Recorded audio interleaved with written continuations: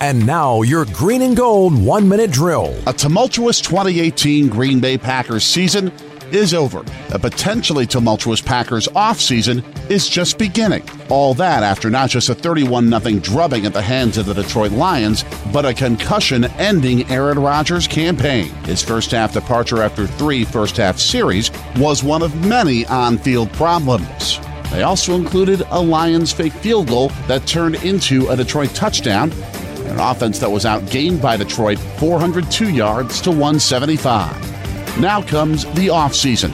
The Packers will be hiring the 15th head coach in franchise history. It could be Joe Philbin. Rob Domofsky of ESPN reports that the Packers will interview Philbin this week. GM Brian Gutekunst will also make a long list of decisions on roster moves.